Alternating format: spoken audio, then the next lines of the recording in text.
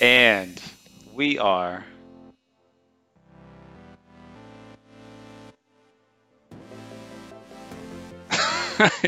You're supposed to say live, dude, and Oh, we are live. live!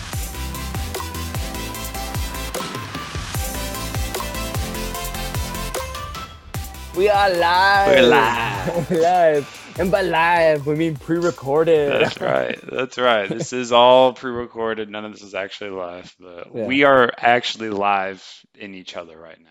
Yeah, So yeah, this is real life, baby, and you gotta own it. I am particularly excited about this particular episode because it's been a while. It's been a long time. Um, you know, no one on here knows this, but Justin's actually been in an undisclosed location for the last 5 months with absolutely terrible internet. God-forsaken internet. That's right. And if we told you where he was, we'd have to kill you. So don't want to do that. We try to threaten our viewers as little as possible. That's true. That's true. That's why we're not going to tell you. But Yeah. um, really excited about this one. Let's go ahead and get started. We are in Genesis 25, New American Standard Bible, NASB. Let's get it on. Abraham's death. Verse 1, chapter 25. Now Abraham took another wife whose name was Keturah. She bore to him Zimran, Jokshan, Midian, Ishbak, and Shua. Jokshan fathered Sheba and Dedan, and the sons of Dedan were Azarim, Letushim, and Leumim. The sons of Midian were Ephah, Epher, Hanok, Abida, and Eldaah. All of these were the sons of Keturah. Now Abraham gave all that he had to Isaac, but to the sons of his concubines Abraham gave gifts while he was still living, and sent them away from his son Isaac eastward to the land of the east. First of all, you owned those names. I I did. love I did own those names. So yeah, we see here Abraham's getting ready to close some things out, and so he transfers what I see is transferring the blessing to Isaac, and he wants to guide Isaac's inheritance in that sense of, in reference to the covenant that was made, that God made with Abraham, the covenant with Abraham, Isaac, and Jacob ultimately. So he sent the other sons away, right after he gave Isaac certain things while he was still alive. Yeah, he's creating some separation, it looks like, from Isaac and the rest of his sons, because the ultimate blessing is on Isaac. And so, great. All right, verse 7. You want to, Let's do it. yeah. Verse 7. These are all the years of Abraham's life that he lived, 175 years. Abraham breathed his last and died at a good old age, an old man and satisfied with life, and he was gathered to his people. Then his sons Isaac and Ishmael buried him in the cave of Machpelah in the field of Ephron, the son of Zohar the Hittite, facing Mamre, the field which Abraham purchased from the sons of Heth. There Abraham was buried with his wife Sarah. It came about after the death of Abraham that God blessed his son Isaac, and Isaac lived by Beer Lahai Roi. So we see here that Abraham Abraham was buried in the same cave that he had purchased for Sarah, and kind of we're closing out Abraham's life here, and we see there are some interesting numbers here. So Sarah died when Abraham was 138. And we see that Abraham died when he was 175, but it appears that Isaac's children were born when Abraham was 160 years old. And so it's not clear in the biblical text, did Abraham meet, his grandsons? We don't know.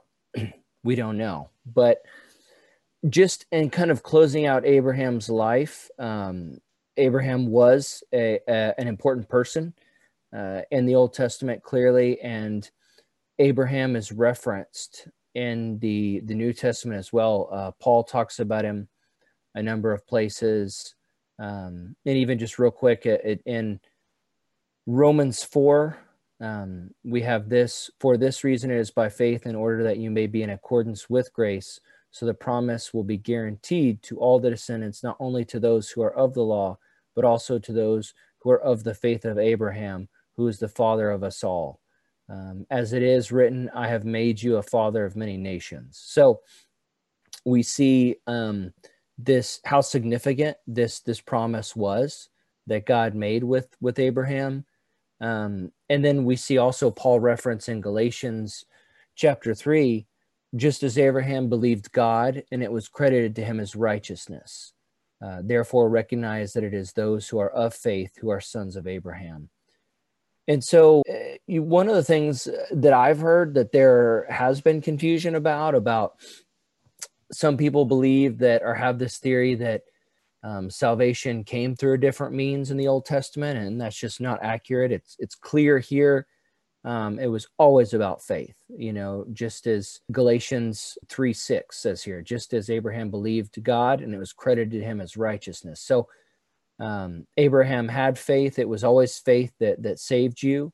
We know that they had ultimately, or eventually, they had the Mosaic Law, which was a system that was a structure for fellowship with God, but it was always about faith. And then I just want to close out the references to Abraham with Hebrews chapter 11. So Hebrews chapter 11 is it's the faith chapter, right? In the New Testament. This is really a hall of faith, as they call it. So where it references a lot of godly people and kind of what was notable about them. And so we see here Hebrews 11:8, by faith Abraham, when he was called, obeyed by going out to a place which he was to receive for an inheritance, and he left, not knowing where he was going. And it goes on to talk a lot about Abraham, Sarah, and more people. But just as we're closing out this section, because Abraham has died in this chapter, just wanted to make some references on how important the life of Abraham was, and how his faith, what kind of impact that his faith had on history. Absolutely. And I believe Isaac was the beneficiary of that faith, as we can see in verse 11. So, if Abraham maybe didn't have that same amount of faith, or didn't have faith, then would Isaac have received that blessing? You could always say, what ifs, but I do think the decisions of parents directly have an impact on the decisions that their children ultimately can have a big impact on that. Another thing I'd like to point out with this particular section is verse 7. These are all the years of Abraham's life, that he lived 175 years. Now, verse 8, Abraham breathed his last and died at a good old age, an old man and satisfied with life. I think that is something that is a very important goal that I think we should all have, right? Because I think we're all getting closer and closer to a mortal end. And we're all mortal, of course, so we're all getting older and we're all eventually going to die. And so when you're 175 years old, Justin, don't you want to be satisfied with life? I better be. So do I. And um, the decisions I think you make today are going to ultimately determine whether you are satisfied with life. at a ripe old age. You're going to look back at your life and be like, hey, did I do what I set out to do? Did I do things that were God honoring, or did I do things that were yourself honoring?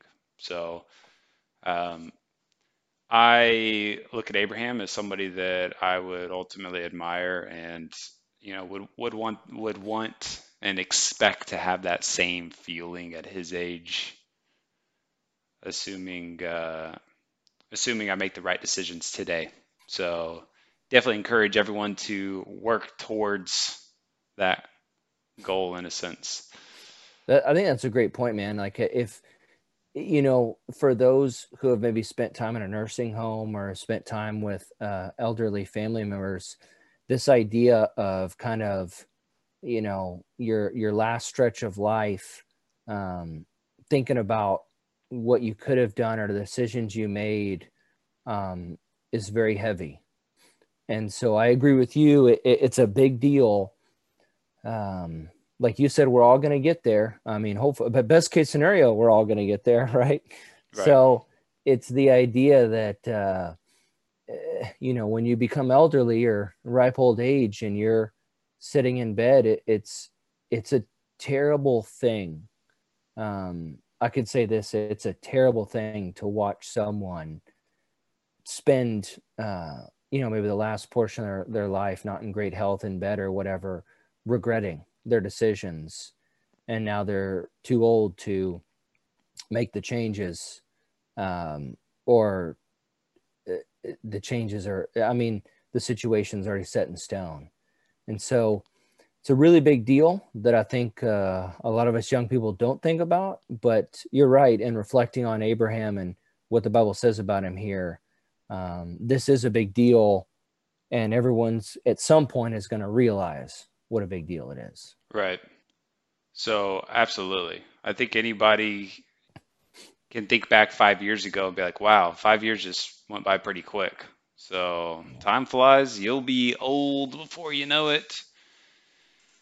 And you'll look Yep. like me and Justin, and it's not a pretty sight. Um, So the moral of the story is don't be an idiot. that's right. Make good choices. That's true. That's a great summary of this section. One more thing to go back a little bit. Forgot to mention this. Keturah is possibly also Hagar. So, according to Jewish tradition, Keturah is actually Hagar, and that Abraham, after he sent Hagar away, later on married Hagar and bore further sons through her. So, that's possible. That is the view of some Christian scholars as well. So, keep that in mind. Alrighty, verse 12, descendants of Ishmael. Now these are the records of the generations of Ishmael, Abraham's son, whom Hagar the Egyptian, Sarah's slave woman, bore to Abraham. And these are the names of the sons of Ishmael, by their names, in the order of their birth. Nebaioth, the firstborn of Ishmael, Kedar, Adbeel, Mibsam, Mishma, Duma, Masa, Hadad, Tema, Jater, Naphish, and Kedema. These are the sons of Ishmael, and these are their names by their villages and by their camps. 12 princes according to their tribes. These are the years of the life of Ishmael, 137 years. And he breathed his last and died, and was gathered to his people. They settled from Havilah to Shur, which is east of Egypt, going toward Assyria. He settled in defiance of all his relatives. Defiance. What was the prophecy of Ishmael exactly, Justin? Do you recall? Yeah, that he would be a wild donkey of a man. It's Yeah, kind of with the the correct version, the softer version. Yeah. Yeah. Um, that's right. That's right. Yeah. So, And everyone's fist will be against his, or everyone's something like that will be against him, and he will be against them. right. So it sounds like he was a bit of you know, sounds like he didn't maybe live in harmony with everybody, Yeah. um, according to the Bible. Now, I think, this whole lineage um, fulfills some prophecy as well, right? Not only his defiance, but some of the other prophecy um, about Ishmael. So, in reference to the what you just said, Justin, I think identifying scripture would be important here. Genesis 16, verse 11. The angel of the Lord said to her further, behold, you are pregnant, and you'll give birth to a son, and you shall name him Ishmael, because the Lord has heard your affliction. But he will be a wild donkey of a man. His hand will be against everyone, and everyone's hand will be against him, and he will live in defiance of all his brothers. One thing to point out with Ishmael and Hagar, this is extremely, extremely important to understand, especially in regards to the second largest religion on the planet, and that is Islam. Islam has a following of estimates somewhere between 1.6 billion and 2 billion people. And the Islamic tradition is that Muhammad is a descendant of Ishmael. And so Muslims believe that some of the things that the Bible says that Isaac participated in, actually, they believe that Ishmael actually participated in those activities. Now, if you read the verses in the Bible, it's extremely clear that Isaac um, participated in those activities. One of those activities is in chapter 22, in which Abraham takes Isaac up to the mountain and sacrifices him, or doesn't sacrifice him, but is called by God to ultimately sacrifice his one and only son. Muslims ultimately believe that Isaac was not, in fact, taken up to the mountain to be sacrificed by Abraham, but that was actually, in fact, Ishmael. Okay, so that's a really big deal. Muslims see Ishmael as having a higher position ultimately as Isaac, whereas Christians believe that Isaac, according to the Bible, Jews and Christians for that matter, that Isaac was given the honored position of having the blessing because ultimately Abraham had Isaac through his wife Sarah, whereas Hagar was actually the slave of Sarah and so did not hold that honored position. So, anyways, what's the point here? The point is ultimately that it's very clear in the Bible that Isaac was taken up to the mountain, and Ishmael is this Ishmael in Genesis is a important, very important history for Muslims. Super, super big deal. Cannot stress that enough. And one of their two major holidays. I would think about it like this. If you're a Christian watching this, think of Christmas and Easter, right? Those are the big boys on our calendar. If you're not celebrating those, you need to get in line. Well, for Muslims, the two big ones. One of those is Eid al-Adha. What are you celebrating with Eid al-Adha? It's a great question. I'm glad I asked. One more thing, actually. Of the two major holidays, it's my understanding that Eid al-Adha is actually considered the holier of the two major holidays. So I don't, for Christians, I think probably the holier one, the more important one would probably be Easter. you know. So this is more like Easter, right? If we're creating a comparison, okay, for Or Muslims that is, Resurrection Sunday. or Resurrection Sunday. Thank you. Okay, so Eid al-Adha. This holiday honors the willingness of Abraham to sacrifice his son, wait for it, Ishmael, as an act of obedience to God's command. Let me read that again. It honors the willingness of Abraham to sacrifice his son Ishmael as an act of obedience to God's command. Well, you might be a little bit confused. Wasn't Isaac the one that was taken up the mountain to be sacrificed according to God's command? The answer to that question is yes, and the Bible's very clear on that. Very, very, very clear. If you go to Genesis 22, Isaac's name is mentioned 5 times as to being the one that was taken up to the mountain to be sacrificed.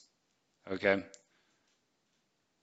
Now, Muslims will say ultimately that they'll say that the one and only son, the mention of the one and only son has to refer to Ishmael because Abraham had Ishmael first, and that was the only time that Abraham only had one and only son. But it doesn't make sense because the chapter 22 says Isaac over and over and over again. It's so clear, it beats that to death that Isaac was ultimately the one that was taken up onto that mountain. Now that Isaac received the blessing as well. It's actually mentioned in verse 20 of chapter 17. As for Ishmael, I have heard you. Behold, I will bless him and make him fruitful and multiply him exceedingly. He shall father 12 princes, and I will make him into a great nation. But I will establish my covenant with Isaac, whom Sarah will bear to you at this season next year. When he finished talking with him, God went up from Abraham. So we also see another clear verse that specifically mentions Isaac as receiving the blessing. So there's no confusion in the Old Testament about who received the blessing, who was taken up to the mountain. And so, just want to make, if you have any Muslim friends, because if you have any Muslim friends, they're absolutely lovely and very, very nice and pleasant and wonderful people. If you don't know any Muslims, you might not know that. But if you know some, you'll know that. And so, if you ever want to discuss this with them, and you want to learn a little bit more about where Islam kind of starts, some of its roots from, it starts really from Ishmael, and then funnels down through descendants all the way to Muhammad. Anyways, with that said, I will cede my time to Justin. Hopefully I didn't beat this too much to death. Justin, what are your thoughts? Do you have any thoughts on this section? I thought that information was super valuable. Thank you. Thank you. And so one of the things here on Two Bros Bible Study, we're very fortunate to have our very own Muslim researcher, Henry. Henry has actually read the whole Quran. He has started reading the Hadith. And so he has done a lot of research in the area of Islam and just interacting from a biblical worldview, interacting with Muslims. And so this was a great opportunity in the text for him to get to address this. So this was really cool. This is just a tiny bit of information that he's experienced in learning and being able to talk about. But yeah, that was great, man. I liked it. More. I want to hear more about how great I am. Yeah. Yeah. But no, I agree with, I've had a chance to make some Muslim friends. And I agree that a buddy that I made,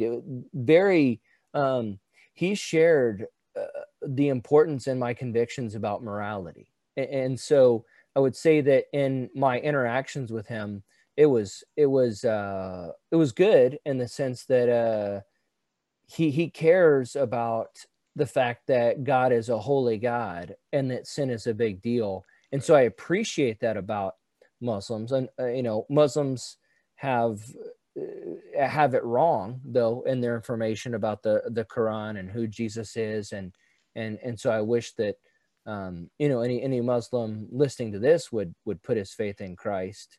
Of course, and Yeah. based on what I believe to be the clear evidence pointing to the truth of the Bible, both and Old and New Testament, which we haven't gotten to yet.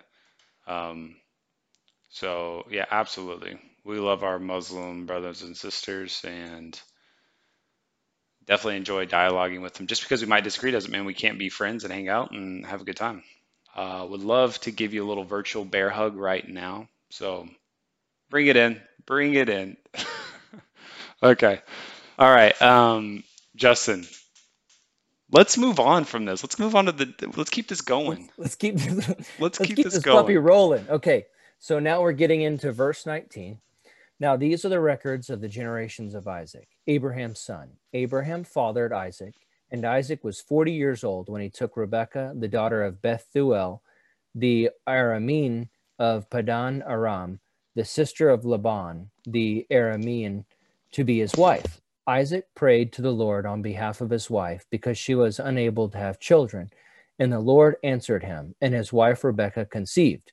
But the children struggled together within her, and she said, "If it is so, why am I in this condition?" So she went to inquire of the Lord, and the Lord said to her, "Two nations are in your womb, and two peoples will be separated from your body. And the one people will be stronger than the other, and the older will serve the younger." First of all, I just want to talk about that it's all Sarah, Rebecca, and Rachel all struggled with barrenness. But kind of one of the unique things here is that Isaac's prayer, so in verse 21, Isaac's prayer resolved that barrenness, and she conceived.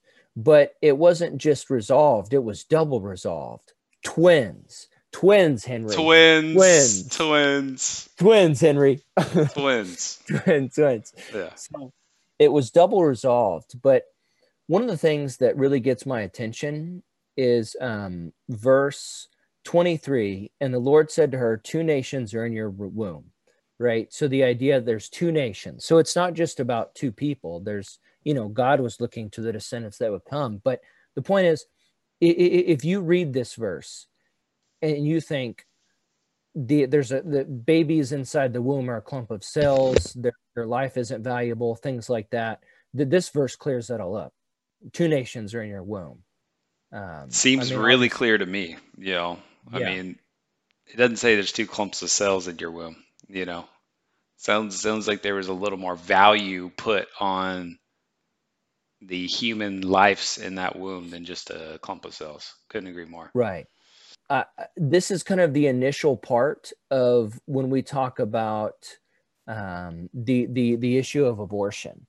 And so this is to me and Henry, this is a very serious topic. This is a very serious issue, and I'm gonna just take a second to talk about why, and just talk about how important this is to God, and that's why it's important to me and Henry.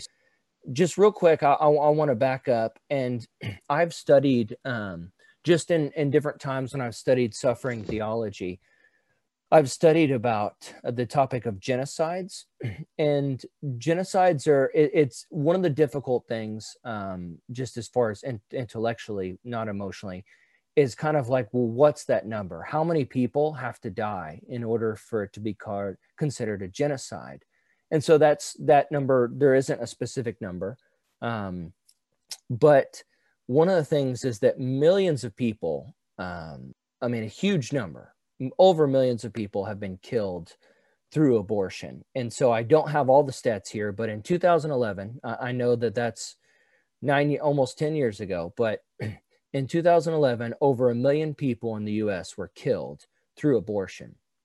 And when you read about abortion and kind of how those babies are killed, it's actually there's a mirror between when I was reading about how the babies are killed and the genocides where people are tortured to death. There's this very just scary similarity. And so it's a huge problem. And I want to talk about, it's not just this one verse that I'm taking out of context to potentially fit a political perspective. This is a life and death issue, not something that we're trying to go political with. But Proverbs 6, verses 16 through 17, there are 6 things with the Lord which the Lord hates, yes, 7 which are an abomination to him: haughty eyes, a lying tongue, and hands that shed innocent blood. And something to go with that verse that reminds me of, so this month, so at the time of the recording of this, it's December 2020. So this month, December 2020, abortion was legalized in Buenos Aires, Argentina, or maybe just in Argentina altogether. And I saw, or there were some new laws. I haven't researched it extensively, but I was watching some videos online. And so they showed the footage of there was a crowd gathering in Buenos Aires. And when the final decision came down, it showed the crowd jumping up and down, screaming for joy, tears of joy. And if you had been watching this, right, like if you had watched this would almost be a video that would be shown if, like, maybe there was your country was at war and you just found out the war was over and you found out your loved ones were coming back home, right? Like that was the kind of reaction that I would think you'd be seeing. But this was the kind of reaction that you saw when a government told its people, you're now allowed to kill your baby. And so, this goes on to just talk this is clear evidence of the depravity of the world that we live in. When we're seeing tears of joy and jumping celebration that a country has the right to kill its children. Right. Yeah. If you haven't seen I think people don't understand what abortion actually is. If you haven't done any research on this, just type it in to YouTube. You can find tons of information that's like, hey, what is an abortion exactly? Mm-hmm. It's pretty much the most gruesome thing you could possibly come up with. The idea of these women who were struggling to have a baby, and this also connects with, I'm sure many of us have known mothers who have lost their baby in a miscarriage, and how devastated they are. And so the argument that it's just a clump of cells is not actually the argument that the leading pro-abortion people use anymore. So when people say it's just a clump of cells, they're showing that they're ignorant and they haven't done the research that Henry was talking about. And so, look, human life is valuable. It's not the baby inside is not a clump of cells. And if you look at the history of Planned Parenthood, it was actually started by Margaret Sanger in 1922. And she was an extremely racist person who actually put them, she started the Planned Parenthoods in areas where people of her, like people of other races, were living. That way she could target them. And she has lots of, you can find her quotes online, but so she calls non-white people human weeds, reckless breeders, spawning human beings who never should have been born. So these are the origins. This is the origin and motive of Planned Parenthood. And so Margaret Sanger, like I said, developed this. And then this is clearly in contradiction with the Bible. So just in Psalm 139, verses 13 through 16, this is a psalm of King David.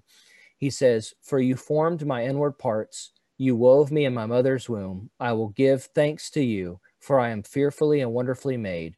Wonderful are your works, and my soul knows it very well. My frame was not hidden from you when I was made in secret and skillfully wrought in the depths of the earth, your eyes have seen my unformed substance.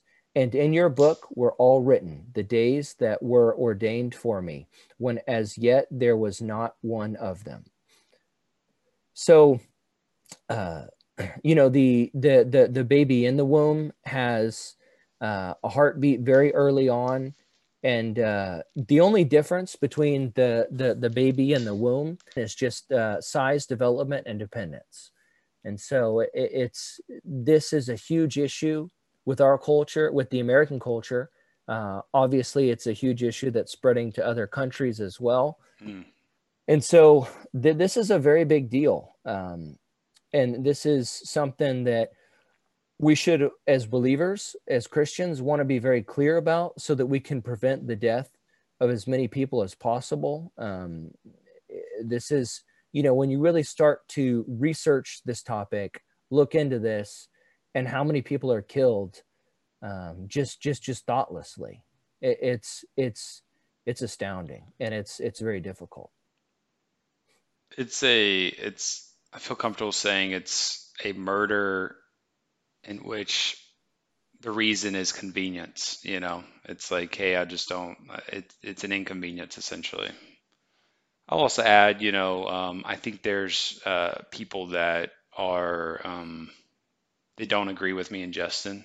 And, just because someone has had an abortion doesn't, still, they're still loved and valued by God. They made a mistake that they shouldn't have made. However, the decision they made was a bad and wrong decision and something we should absolutely disagree with, but we should still love and, bring them in and give them nice big hugs regardless. Yeah, so anyone who has participated in an abortion, the idea is that they should repent of that sin and put their faith in Christ. Mm. And that there's no sin that we can commit that would hinder us from putting our faith in Christ and being saved. But we need to turn from our sin and trust Christ. That's right. Definitely repent, Yeah, and then just looking at the academic side of this as well, the two nations are actually Israel and Edom. So Edom is the nation that would come from Esau. And so we read more about Edom in the book of Obadiah. They unfortunately ended up becoming enemies of Israel. And so they're referenced in that book, the Edomites. And they actually, it talks about where they lived and kind of how they built up a fortress in the cliffs there. So that was what God is prophesying or talking about here when he talks about Jacob and Esau and the two nations, Israel and Edom, that would come. And we see something interesting, that they struggled with each other inside the womb. But as we see, God's promises was going to come through Jacob. Yeah. So when her days leading to the delivery were at an end, behold, there were twins in her womb. Now, the first came out red all over, like a hairy garment, and they named him Esau. Afterward, his brother came out with his hand holding on to Esau's heel. So he was named Jacob. And Isaac was 60 years old when she gave birth to them. Yeah, so it's something interesting. In Hebrew, the name Jacob is actually a play on words to the word heel, and so it sounds very similar. So that's an interesting point, right? Yeah, and I would also just point out, it's super important to remember the fact that Esau was born first and Jacob was born second. So remember that as we come along into this next couple of sections. Good call. It's relevant. It's extremely relevant. You want to read 27? Yep. Verse 27, when the boys grew up, Esau became a skillful hunter a man of the field, but Jacob was a civilized man living in tents. Now Isaac loved Esau because he had a taste for game, but Rebekah loved Jacob. When Jacob had cooked a stew one day, Esau came in from the field, and he was exhausted. And Esau said to Jacob, "Please let me have a mouthful of that red stuff there, for I am exhausted." Therefore he was called Edom by name. But Jacob said, "First, sell me your birthright." Esau said, "Look, I am about to die. So of what use then is the birthright to me?" And Jacob said, "First swear to me." So he swore on oath to him and sold his birthright to Jacob. Then Jacob gave Esau bread and lentil stew, and he ate and drank and got up and went out his way. So Esau despised his birthright. So we see from just that Esau was outwardly aggressive, just in obviously being a hunter and all those things. And then we see Jacob as maybe more of a quiet, strategic type. But there was some sort of competition, it appears, just with the idea that Isaac kind of favored Esau and Rebekah kind of favored Jacob. And Right. We got massive favoritism here, yes, we, guys. This is big time, massive favoritism. I mean, that's, I think parents are humans, people. They're humans, people, everybody. No, parents are people too. Parents are people too. They make mistakes, and I think this was clearly a mistake, right? Showing a particular specialized love towards one child over another. But it also makes sense, right? I mean, any human being on this planet is gonna have more fun hanging out with someone that has a similar interest as them. So it sounds like Esau and his father had a similar interest, whereas Jacob and his mother had similar interest. so we see that the early, the fathers here, the fathers of the faith, kind of had this extra spiritual blessing that they gave to their sons, and it does have supernatural value.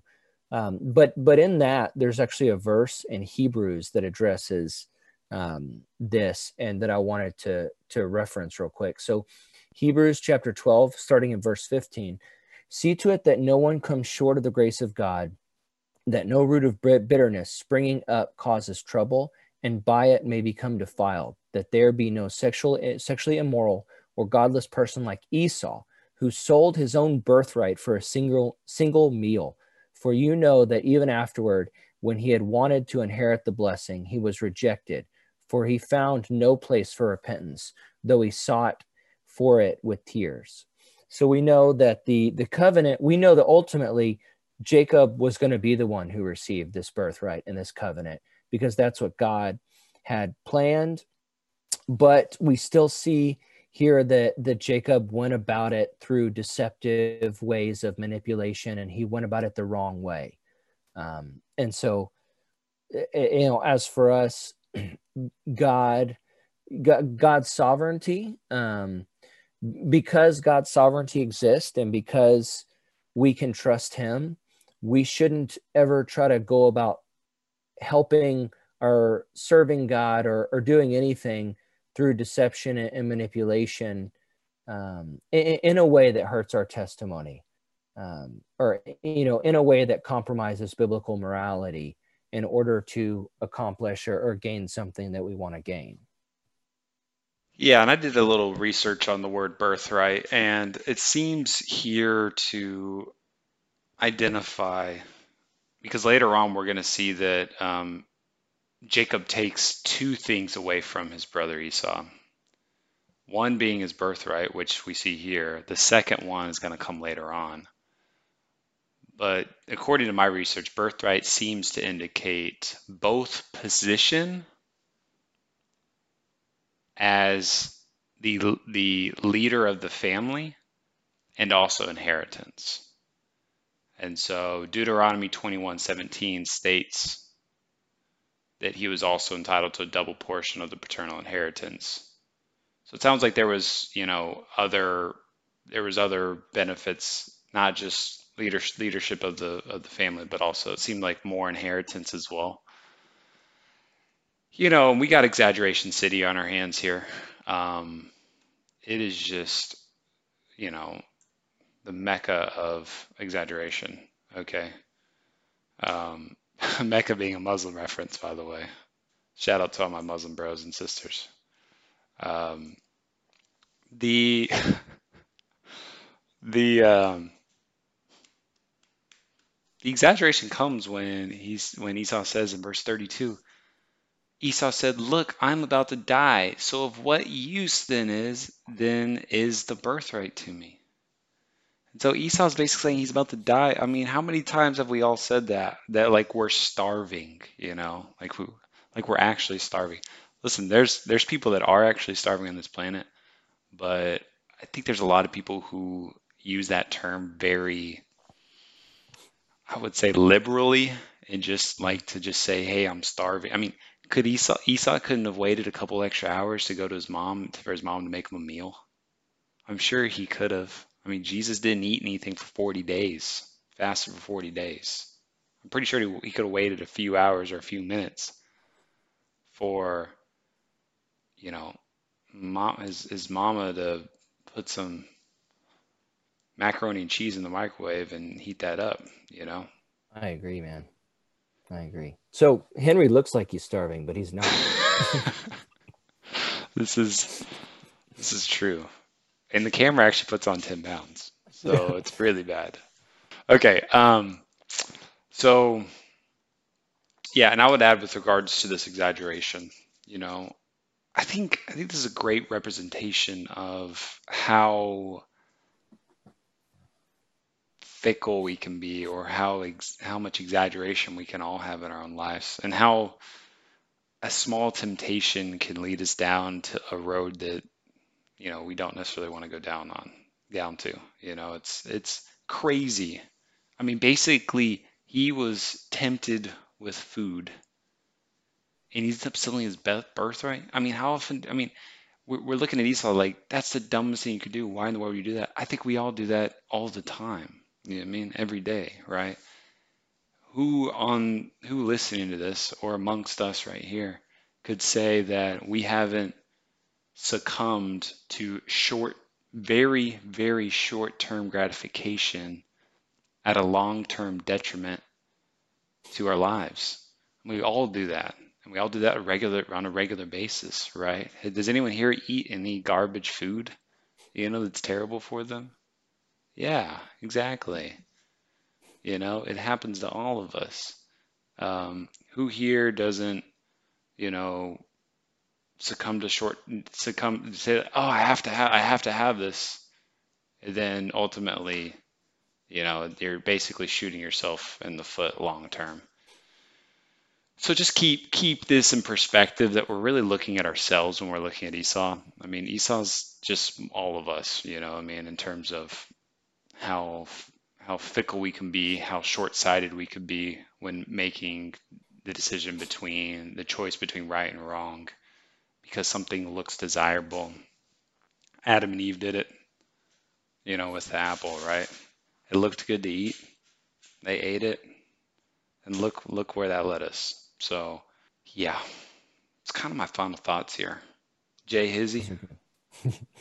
Yeah. So just my closing application and thoughts for this chapter is that it offers a lot of encouragement. I know I've talked to believers before who mentioned that if they could just hear God audibly or certain things like that, that they feel like life would be easier. But we see that Abraham still has to exercise a lot of faith, even though he did receive some audible guidance.